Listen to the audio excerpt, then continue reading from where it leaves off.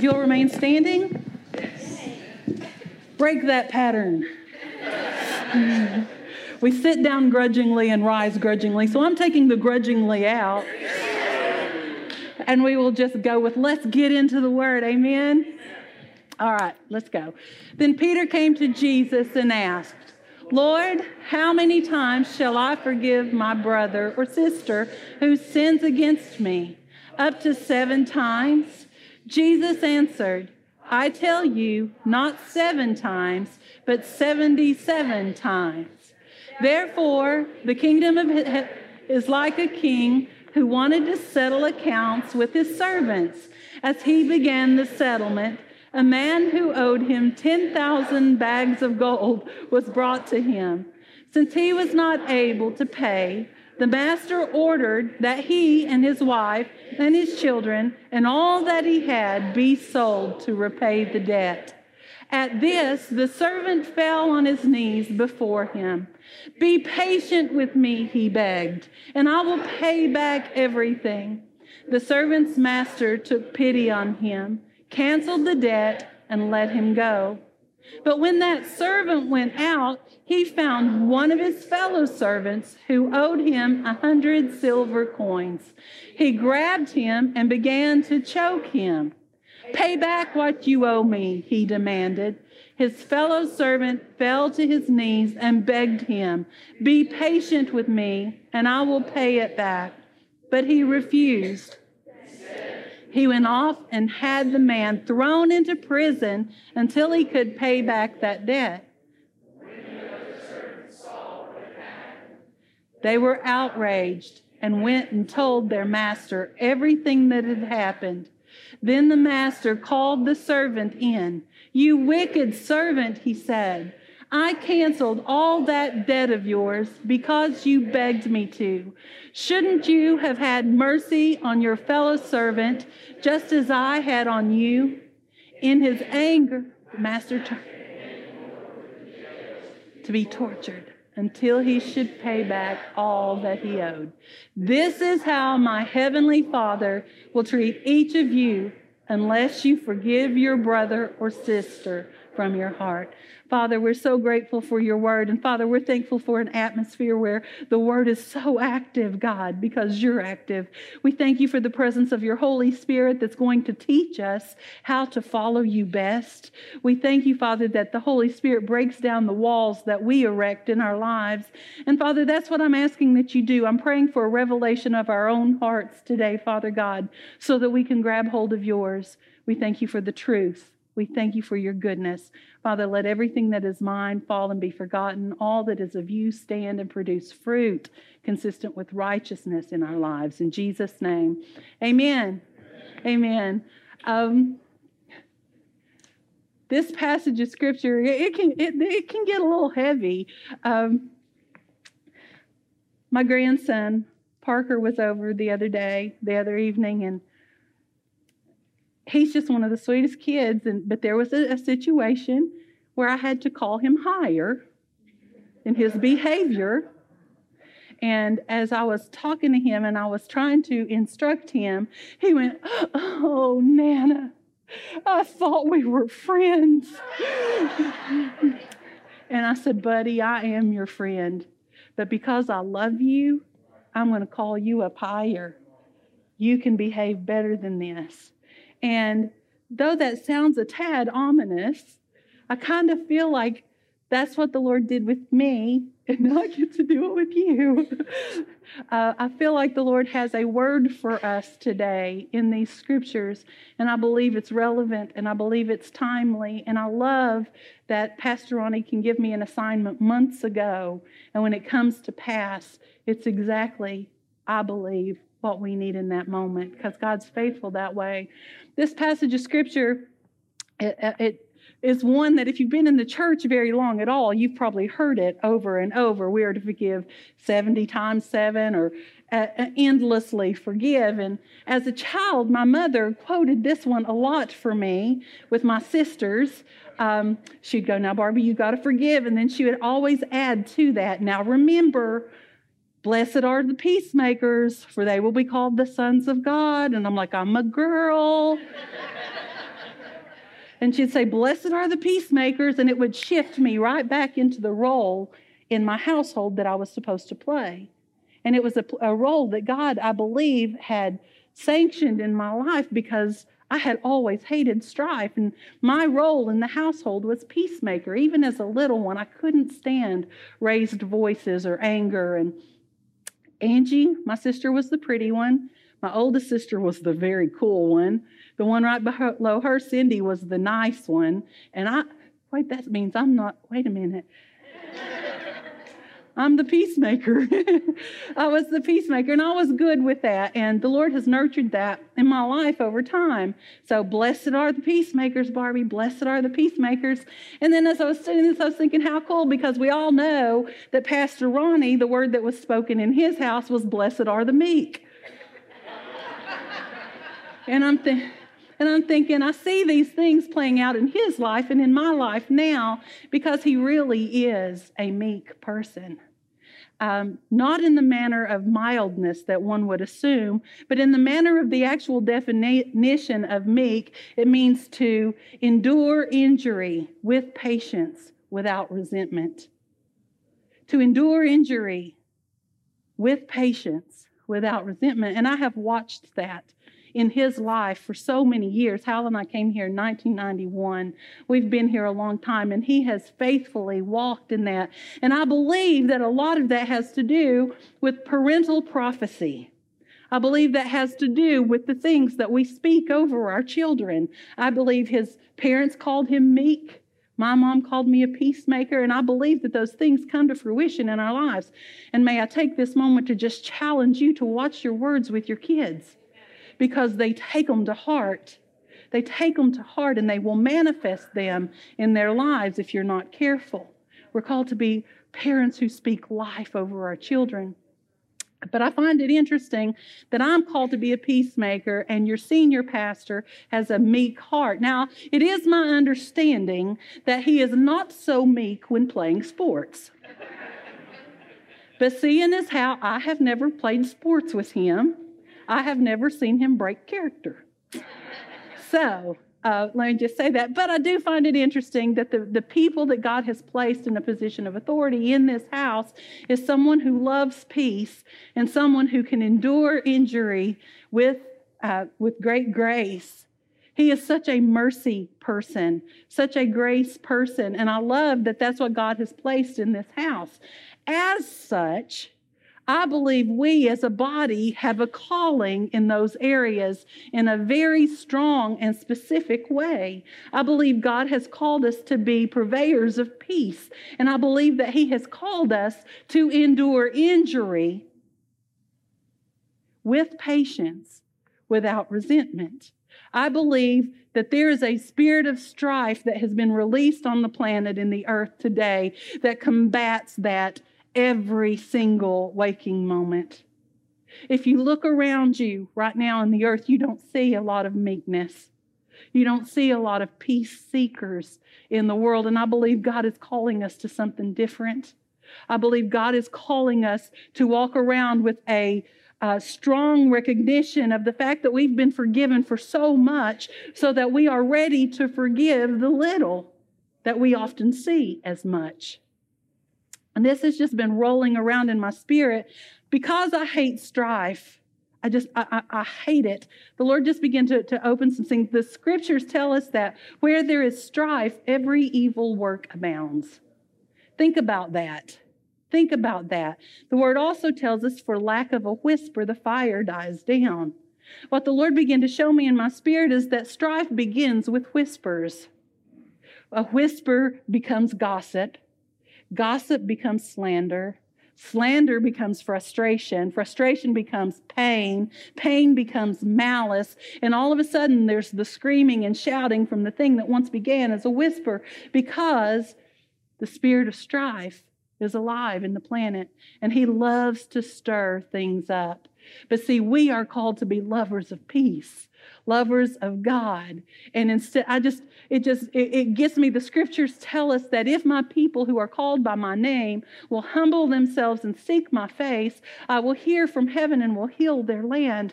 Now, I understand that our land is not going to be fully healed until our King returns.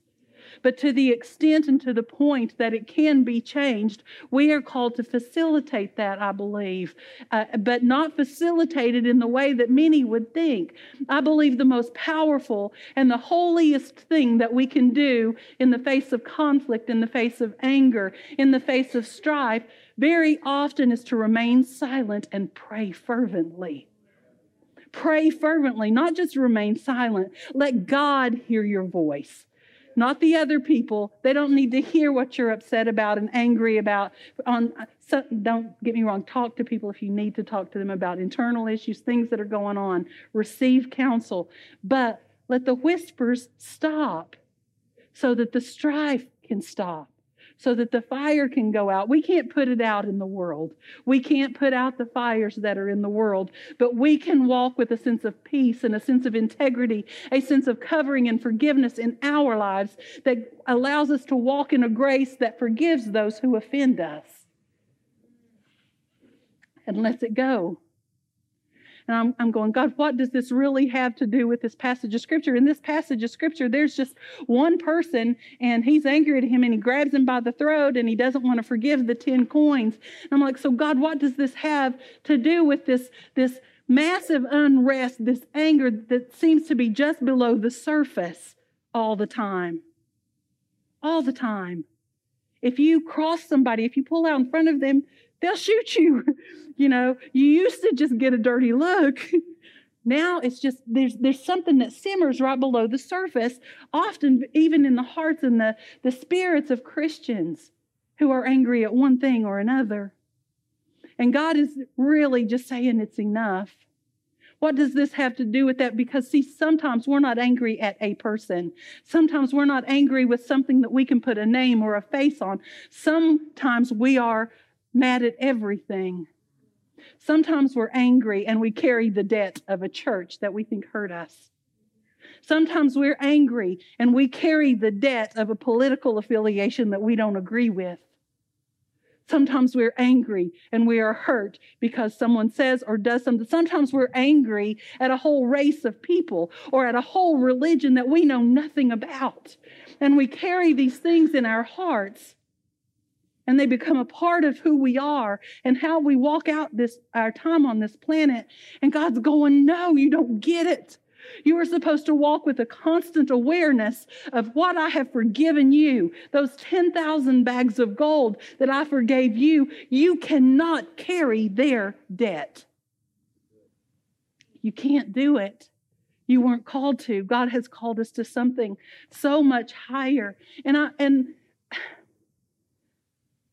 my concern is that you would walk away and think that I am talking about something that's happening in this place or in that place. I'm talking about a pervasive thing in the earth, that we are called higher in every aspect of our life to be lovers of peace and lovers of God. That's who He is. He's faithful that way.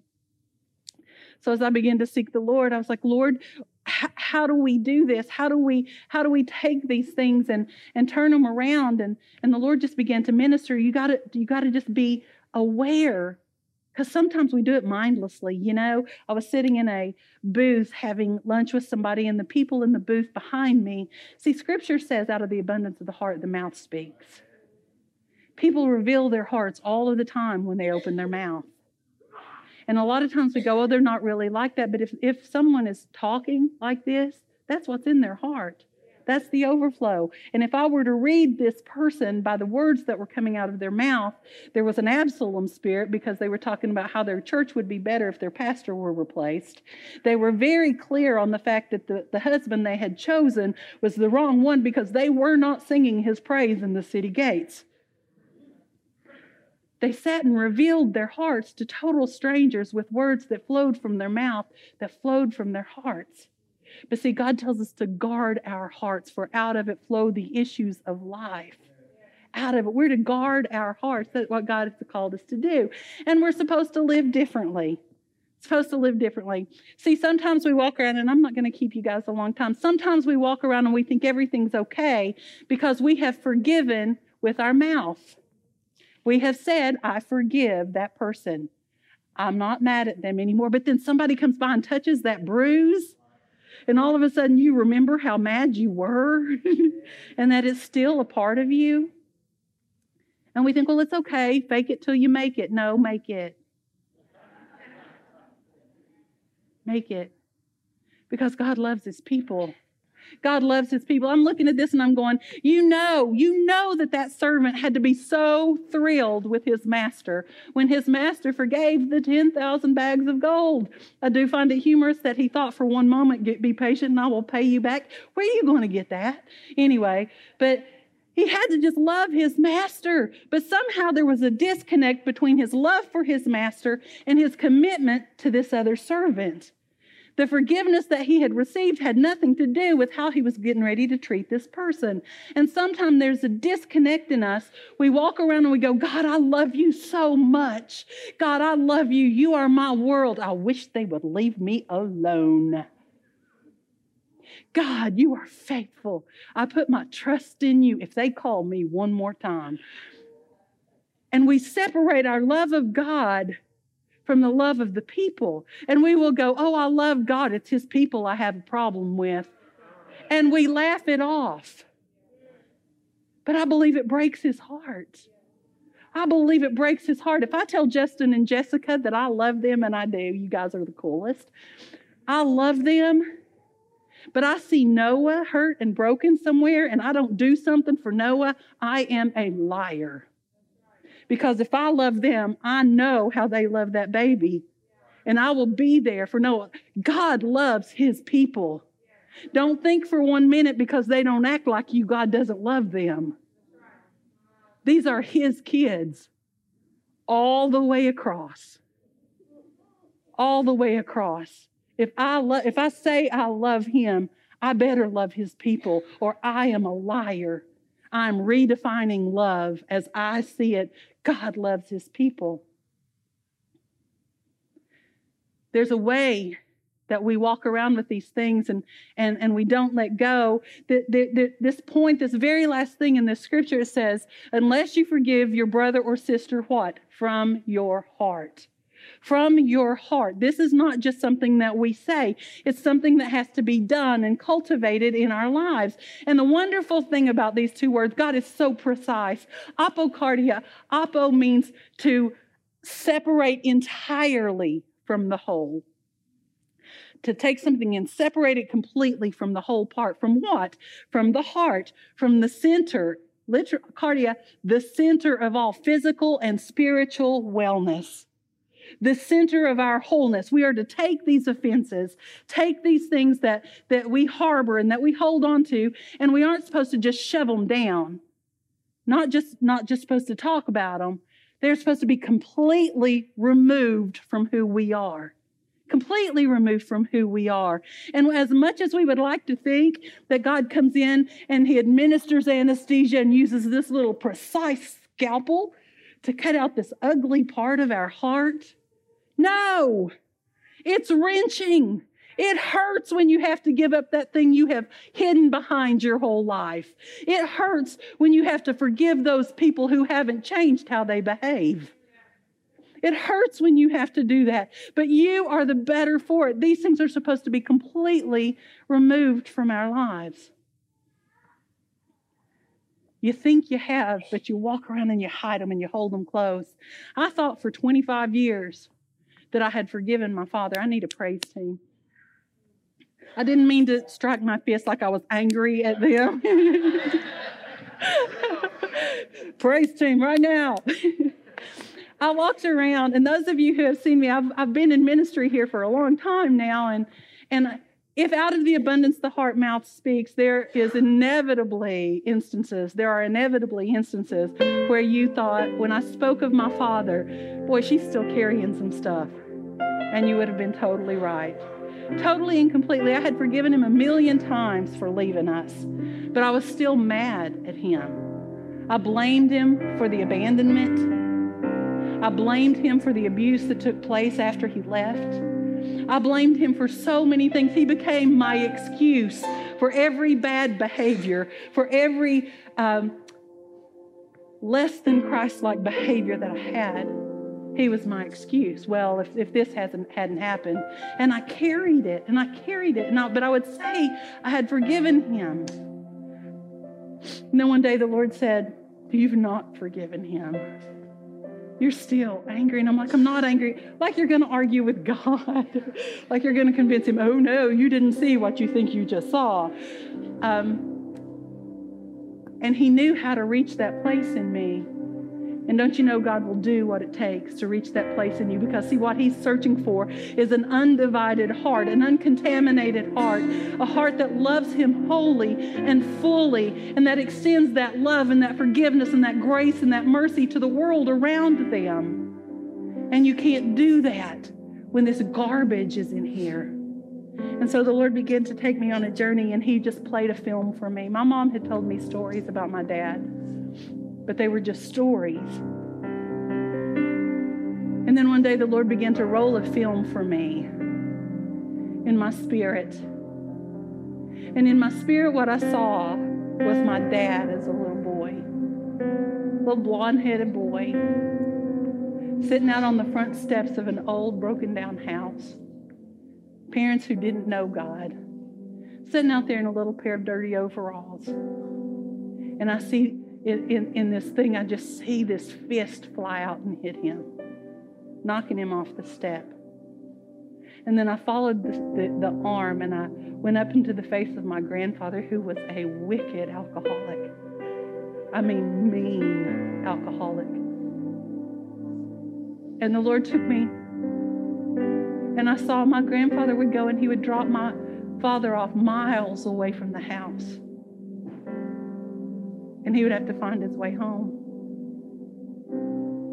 Then in my spirit, I saw my dad hiding under a truck as someone tried to beat him with a rake.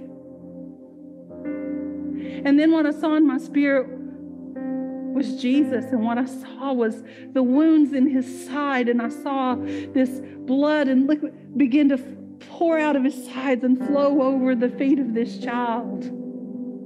And I saw this crown get pushed into this brow, and the blood began to flow as he leaned over that boy, that child. And he poured his blood out. And I could feel in my spirit all of the compassion, all of the love that he had for my father that I didn't have. And as I'm watching this, I'm like, the only thing I felt, I was like, oh God, it is a miracle. It is a miracle that he lasted as long as he did as our father. It is a miracle, God, that you brought him as far as you have brought him. He was so broken. And then he took it a step further and he said, what if that was your son? What if that was Aaron or Matthew that had walked through that place? Wouldn't you want some grace extended to them? Wouldn't you want somebody to just love on them? Everything that I had felt against him, every anger was gone in that moment because he touched this place. And man, I thought, he just went, this is how I see him.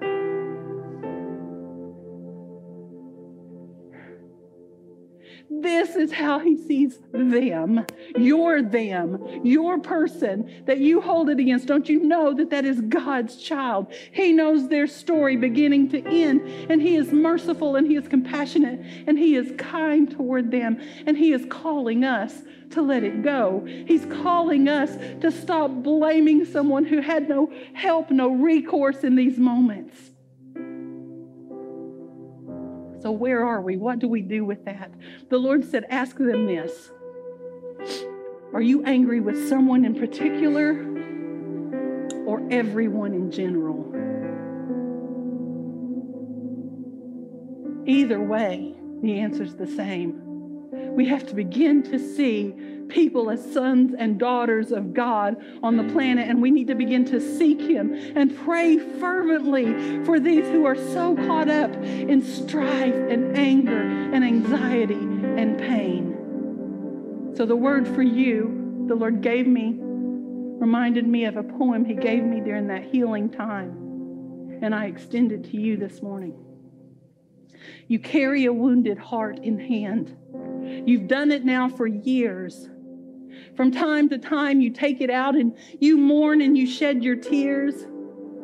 What should have healed so long ago lays open and bleeding still, for you refuse to lay it down, though oft you say you will. Bound tight by cords of bitterness, the pain's a living thing. It consumes your days and it directs your ways like talons in your mind. It clings. Flashes from your past, they play, and you long so to be free. But child, you cannot do alone what can only be done by me. Only I can cleanse your mind and heal the wounds you hide. It's time to lay it all at my feet and forget everything that you've tried. Complete and whole is my plan for you. No ties to wounds of past. Cease your ups and downs, walk stable and sure, for child, my healing, it lasts. But there's one thing I will need from you. And yes, I'm sure you know. Before I can take that pain away, you must choose to let it go.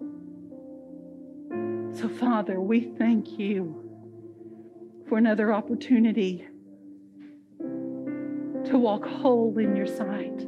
Father, I pray for each and every one, Father, who has pinpointed this thing in their heart. Even now, God, it rises in their hearts. God, I'm asking for complete removal, Father, complete separation from the heart of who they are, so that they can live on this planet as the people you have called them to be. We thank you for your word. In Jesus' precious and holy name, amen.